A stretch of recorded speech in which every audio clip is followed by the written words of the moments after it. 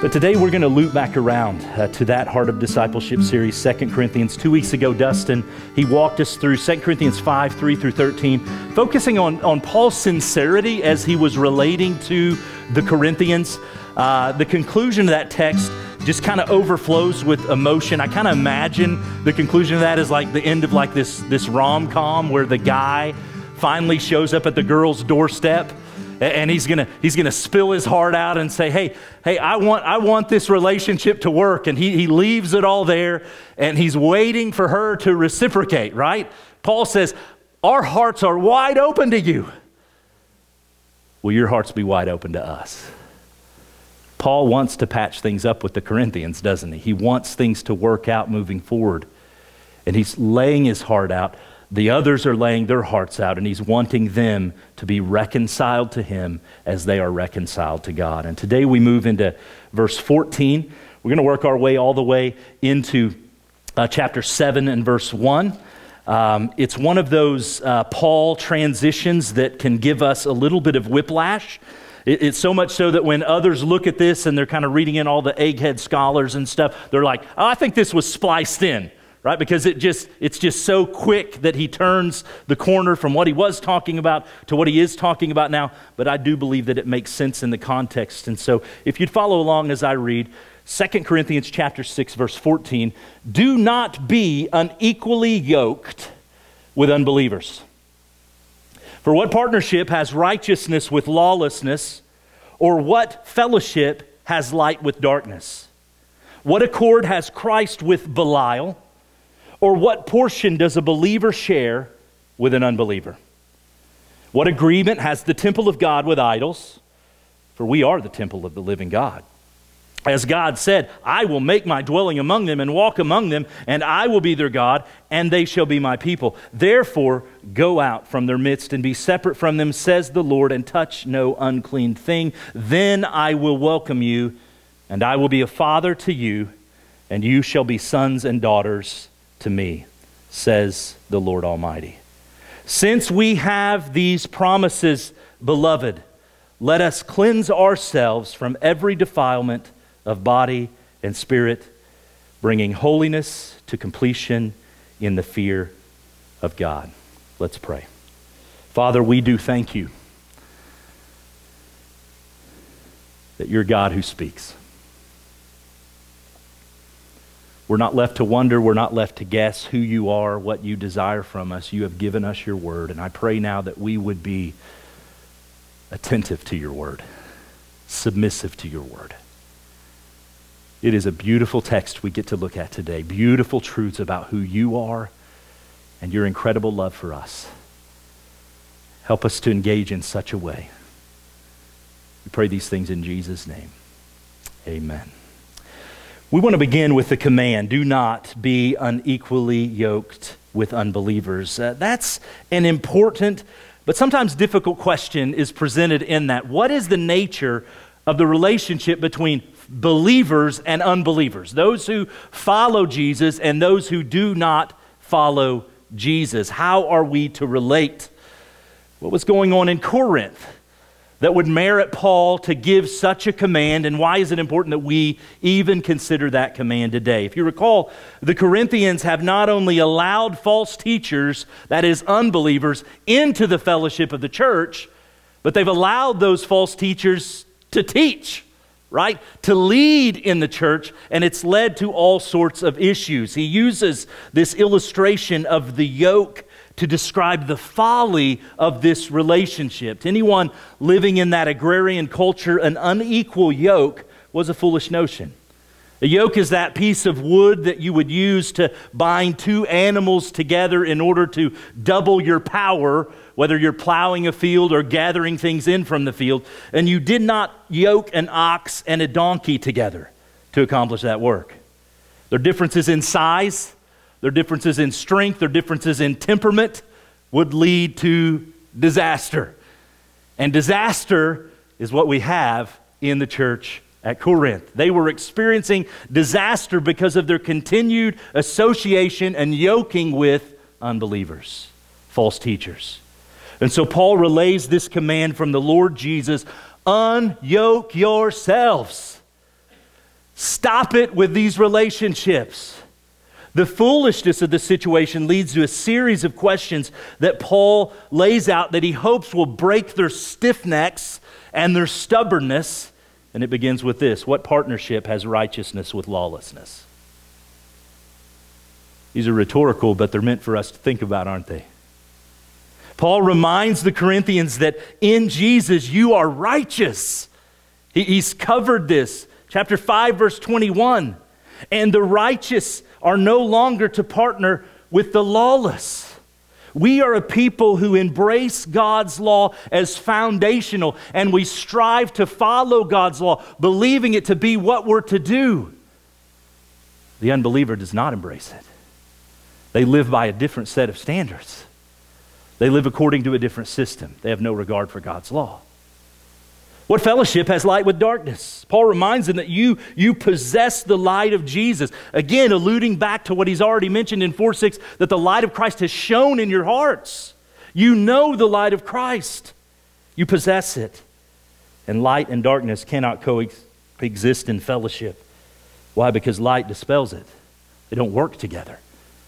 What accord has Christ with Belial is his third question. In chapter 5, verse 17, Paul was clear that believers are new creations in Christ. We are newly related to Him. And there is no unity or harmony that exists between Christ and Belial. Well, what is Belial? It's an ancient Hebrew word that essentially means worthlessness. Worthlessness, but it became a moniker that was given to Satan. He's worthless. And so in this pseudonym, what is the relationship between Christ and Satan? There is none. There can exist no commonality and no harmony. Therefore, there can exist no commonality and harmony between those who follow Jesus and those who live according to Satan. Number 4, what portion does a believer share with an unbeliever? The believer is given the power and an inheritance that the unbeliever cannot share in and cannot even comprehend or know. And then number 5, what agreement has the temple of God with idols? Do idols belong in God's temple? They do not. There's no agreement. In fact, in one of the darkest days of Israel's history, King Manasseh put some idols in the temple of God. I want to read to you, this will be on the screen behind me, some verses taken from 2 Kings. It says this: and he built altars, that is Manasseh, for all the hosts of heaven in the 2 courts of the house of the Lord. And he burned his son as an offering and used fortune telling and omens and dealt with mediums and with necromancers.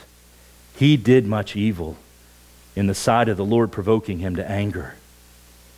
And when we jump down to verse 9, notice what it says: but they, that is the people, did not listen, and Manasseh led them astray to do more evil than the nations had done, whom the Lord destroyed before the people of Israel.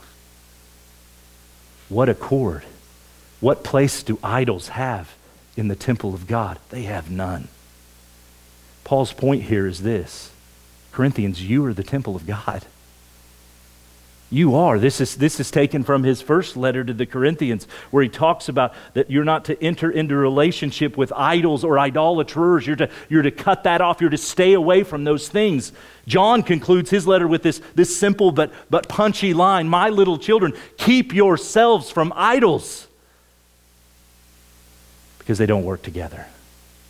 Well, that final question about the idols in the temple leads Paul to his point, our next point. Why are we to obey this command to separate ourselves, to unyoke ourselves? Because we are the temple of God. We're the temple of God. Paul provides another series of these theological assertions, scriptural quotations to drive his point home. I don't know that I've found a passage in 2 Corinthians so far that has so much Old Testament relation as to what we're looking at today, but he says, I will make my dwelling among them, and I will walk among them, and I will be their God, and they will be my people. This is a mashup of Leviticus and Ezekiel, and in these passages, God is promising Israel intimacy. He's promising Israel a true, intimate relationship. The other gods, these idols, could not promise that. I love when you read in Isaiah and Jeremiah and they talk about these idols that the people are creating and how they're just dumb. They can't speak. They can't hear. They have no cognition. You can't relate to them. There's no intimacy with them. It's a piece of wood and you put some gold over it. But God promises his people an intimate relationship.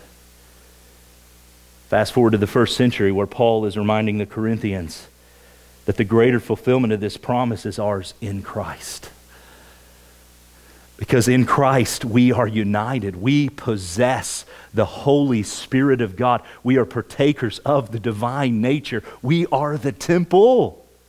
God dwells in us. He is with us. An interesting side note here to the quotation that we take from that Paul takes from Leviticus. In that greater context, Moses mentions, God mentions that the bars of your yoke have been broken. Speaking of Egypt. I just love these little connections.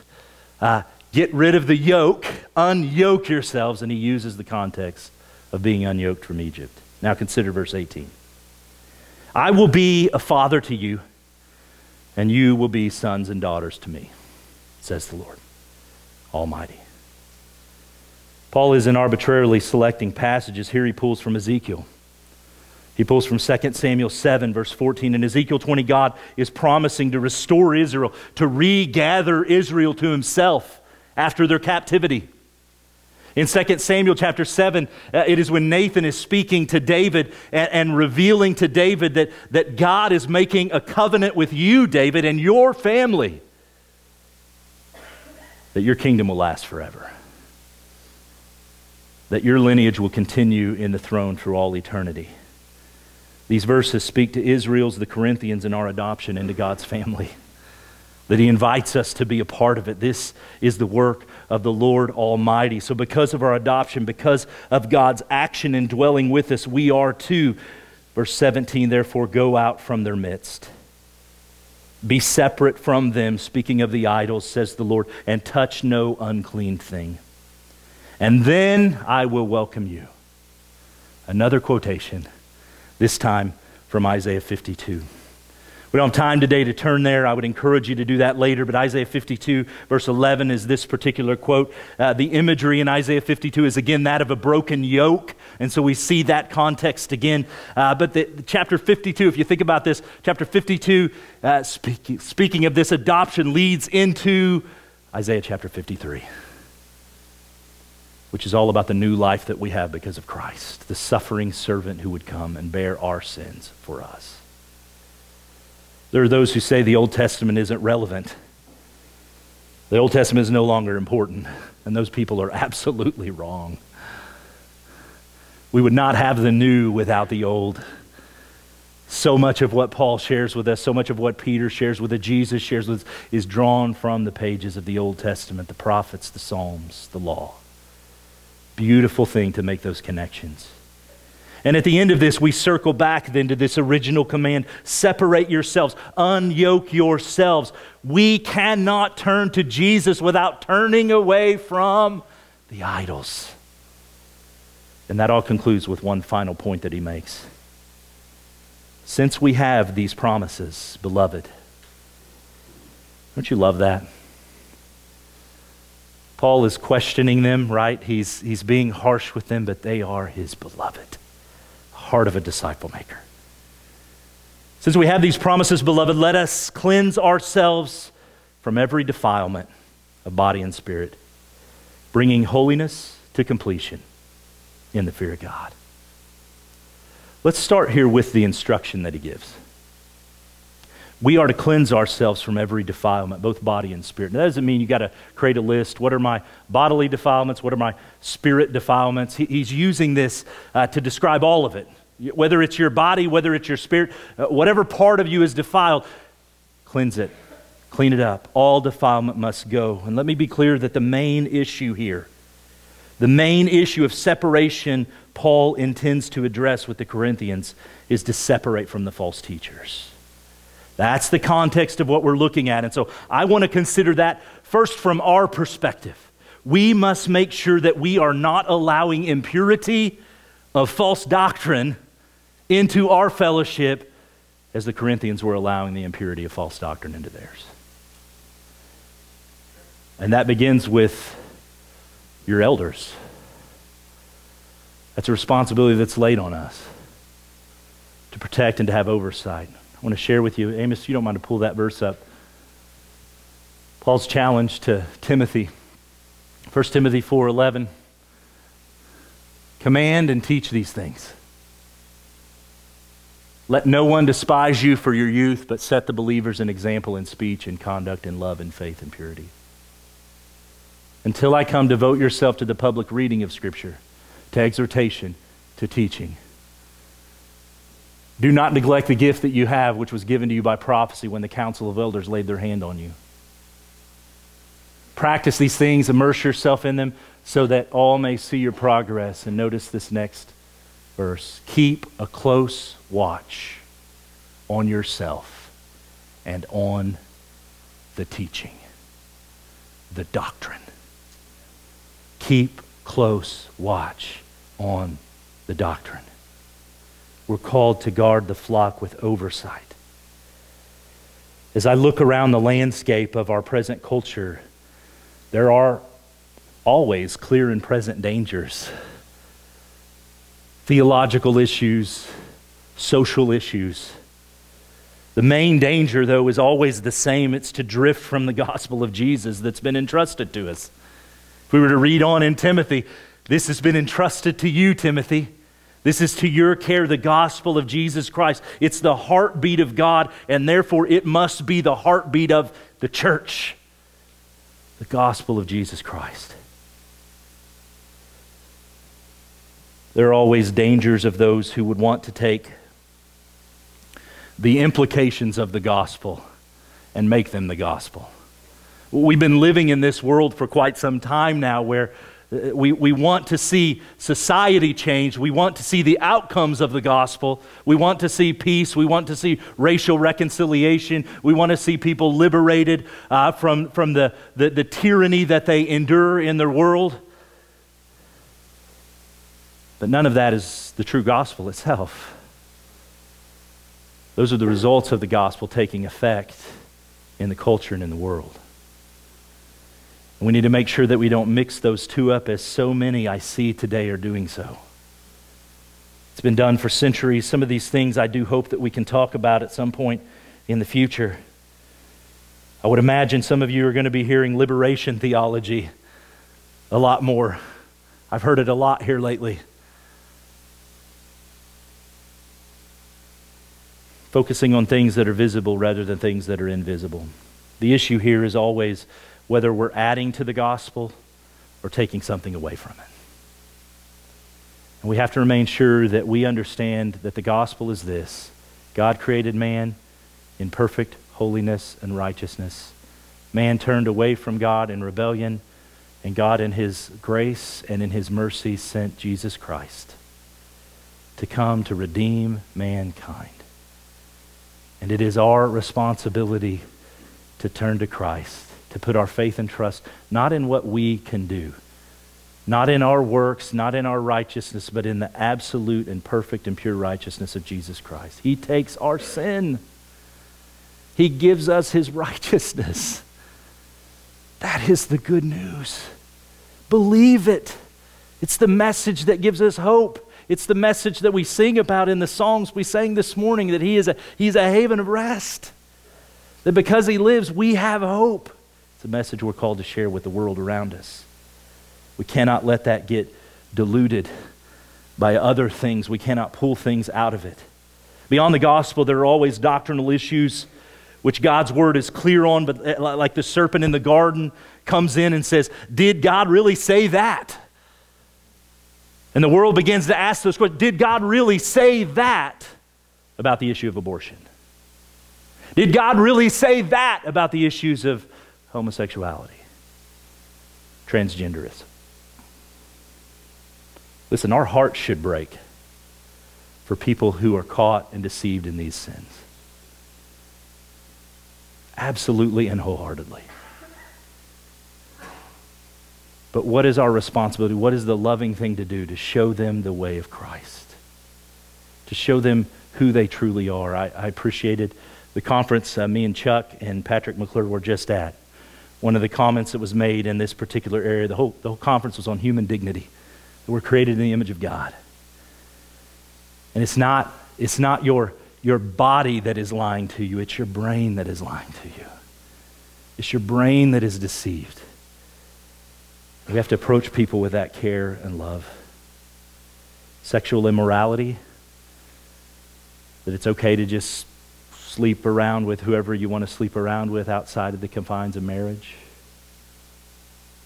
the covenant of marriage. How about lying, bearing false witness against others, or slander, using words to destroy and to hurt other people? I see so many in the church embracing these two doctrines of the devil, these two tactics of the devil, because they see politicians doing it and they see the media doing it and they say, well, we're going to do it too.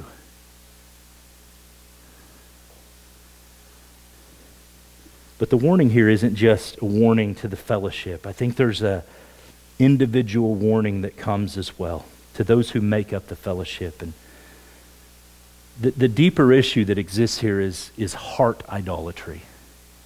I would venture to say that if I went in any one of your homes, I wouldn't see a statue to Baal or some other false god that you pray before. But those were just the outward expressions of the inward heart of the people. And we may have moved beyond those kinds of things and we're more sensible in our modern society, but heart idolatry still exists. I want you to turn with me, if you would, to Ezekiel chapter 8.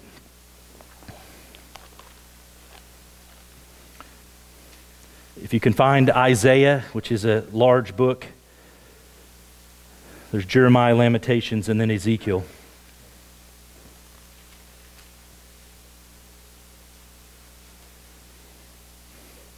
This is another angle at what we talked about earlier in the adultery of Manasseh and bringing idols into the temple of God. This is Ezekiel's take. In the 6th year, in the 6th month, on the 5th day of the month, as I sat in my house, again, this is Ezekiel writing, with the elders of Judah sitting before me, the hand of the Lord God fell upon me there. And then I looked, and behold, a form that had the appearance of a man. Below what appeared to be his waist was fire, and above his waist was something like the appearance of brightness, like the gleaming metal. And he put out the form of his hand and took me by the lock of my head. And the Spirit lifted me up between heaven and earth, or earth and heaven, and brought me in visions of God to Jerusalem, to the entrance of the gateway of the inner court that faces north, where was the seat of the image of jealousy.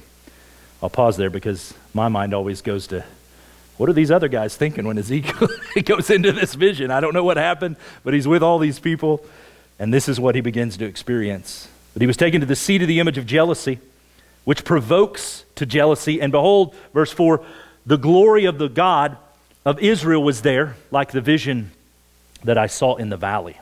Verse 5. And then he said to me, Son of man, lift up your eyes toward the north. And so I lifted up my eyes toward the north, and behold, north of the altar gate in the entrance was the image of jealousy, idols. And he said to me, Son of man, do you see what they are doing? The great abomination that the house of Israel are committing here to drive me far from my sanctuary.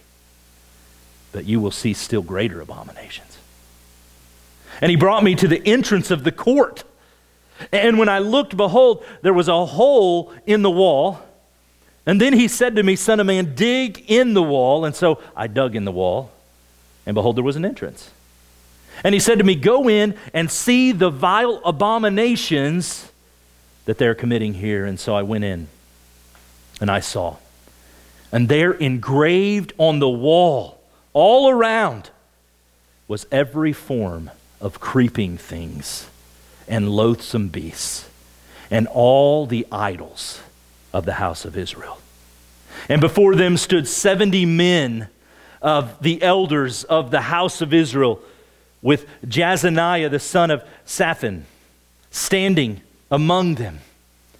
Each had his censer in his hand, and the smoke of the cloud of incense went up. And then he said to me, Son of man, have you seen what the elders of the house of Israel are doing in the dark? Each in his room of pictures. For they say, the Lord does not see us. The Lord has forsaken the land. And he said also to me, you will see still greater abominations that they commit. And he brought me to the entrance of the north gate of the house of the Lord. And behold, there sat women weeping for Tammuz, the son of the goddess Ishtar. And then he said to me, have you seen this, O son of man? You will see still greater abominations than these. And he brought me into the inner court of the house of the Lord. And behold, at the entrance of the temple of the Lord, between the porch and the altar, were about 25 men with their backs to the temple of the Lord and their faces toward the east, worshiping the sun toward the east. And then he said to me, have you seen this, O son of man? It is too light a thing for the house of Judah to commit the abominations that they commit here, that they should fill the land with violence and provoke me still further to anger. Behold, they put the branch to their noose. Therefore I will act in wrath. My eye will not spare, nor will I have pity. And though they cry in my ears with a loud voice, I will not hear them. Their backs to the temple of the Lord, and their faces bowed to worship the sun rising in the east. Now, what I want you to imagine is, instead of Ezekiel being invited into the temple to see the abominations, is the same Spirit inviting you into your own heart and into your own life. To see the abominations that we commit on a daily basis when we turn our backs on the Lord and pursue other gods, other idols. Expect these things to bring us joy and contentment in our lives. Expect these things to bring us satisfaction rather than the God that we've turned from. The text is clear. Cleanse yourself from the defilement. The nature of man is a perpetual factory of idols. At every moment, something is controlling you. Something is motivating you. Something is giving you purpose in your life. Now, as we sit here today, we all know that something should be Jesus. It should be Jesus that's controlling me. It should be Jesus that's motivating me. It should be Jesus that brings purpose to my life. But too often, it's an idol of our own making. An idol is anything in our life that functions in the place of God. It rules us. It controls us. Something that we place our trust in and give our allegiance to. For some of us, it's idols of control. We don't like to turn over the steering wheel of our life, not even to God. And so when our plans get disrupted and things don't go the way we want them to go, we get angry. We sin, we complain, we grumble. What does that reveal? That Jesus isn't controlling me. I'm being controlled by something else. Some of us love our idol of comfort, similar to control to a degree. We just want to be comfortable. And when somebody takes my comfort away, when somebody takes my evening away, when somebody takes the food I wanted away, whatever it may be, I sin because I'm being controlled by something other than Jesus. Idols of pleasure, idols of popularity, idols of materialism, How about the idol of religion? I'm not really worshiping Jesus. I'm just checking the boxes so that I look good, so that my works count for something. Idols of relationships. So many people are controlled by other people, aren't they? Their life is determined. Their purpose is found in another person. Their identity is found in another person. And I hate to break it to you, if that's you, then that person's not eternal as our God is eternal. And when they're gone, your life, your purpose, your motivation, it's gone. Political ideology. So how do we deal with these things? Cleanse yourself from idols, he says. James 4 offers some great words of encouragement. We won't take the time to look there, but first of all, we have to identify them. This is that quest that Ezekiel's on with God, right? The Spirit will take us on that quest to begin to identify the idols that are there in our lives. The things that are abominations, the things that are controlling us that shouldn't be. We got to ask good questions. How about this? What are you willing to sin in order to get?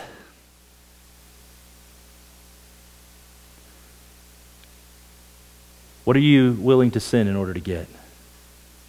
Well, that wouldn't be Jesus. That would be an idol. What are you willing to sin when you don't get it? When somebody withholds something from you and you sin, it's a sure sign that idolatry is at work in your heart. Where does your mind go when it's idle, when there's nothing else on it? What are you thinking about? What's dominating your thoughts? Follow the fruit of the Spirit that's in your, or the fruit that's in your life. It's not always the fruit of the Spirit, is it?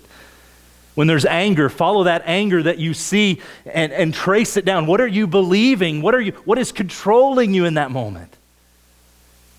Where aren't you believing in the one true God who's sovereign, who's good, who's gracious, who's merciful, who says all things are working together for your good? Then confess. Say what God says about those sins, those abominations that are in your life. Repent, turn from the idol. Turn to Christ. Invite accountability into your life. Invite others into the conversation. Talk to others about your tendencies, your weaknesses. Pray. Ask the Spirit to equip you for the battle as you move forward. That's the instruction. But what's the goal we're working towards? What does he say there in verse 1? The completion of our holiness.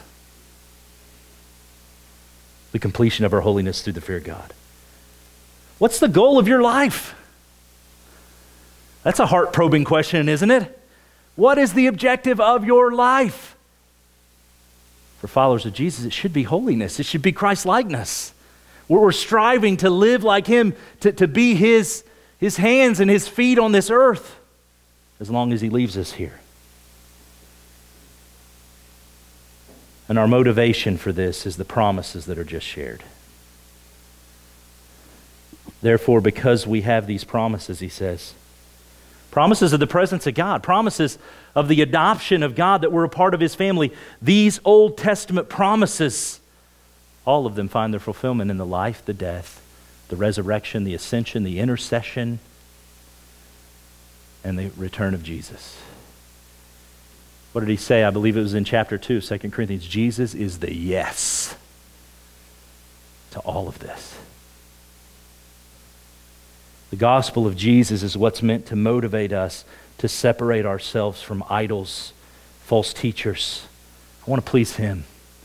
The gospel of Jesus not only is our motivation, but it's what empowers us to do that as well.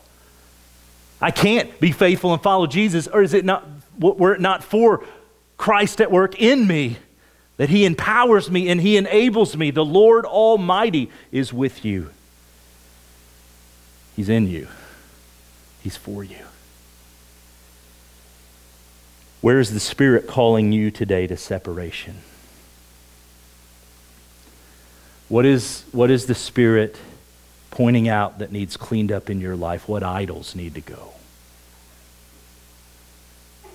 Now that's going to require more thought than what we can give in these moments. I mean, I hope that the Spirit's maybe brought a few things to your mind already today. But the reality is this is a question we have to take into our week. We have to take every day. What in my life is in competition with Jesus Christ? Second question, where have you embraced false teaching and false teachers? We have to constantly be on the lookout for this. False teachers are false teachers because, man, they're good. It's smooth, right? 99% sounds so amazing, and then it's that 1% hook at the end. We must be alert. Paul's calling the Corinthians, be alert. Question number 3, what about your relationships with others? Some of you have only ever heard this verse used to speak of unequally yoked marriages. What I hope you see is that's not the proper interpretation of the text because we're dealing with false teachers, but it is a proper application of the text.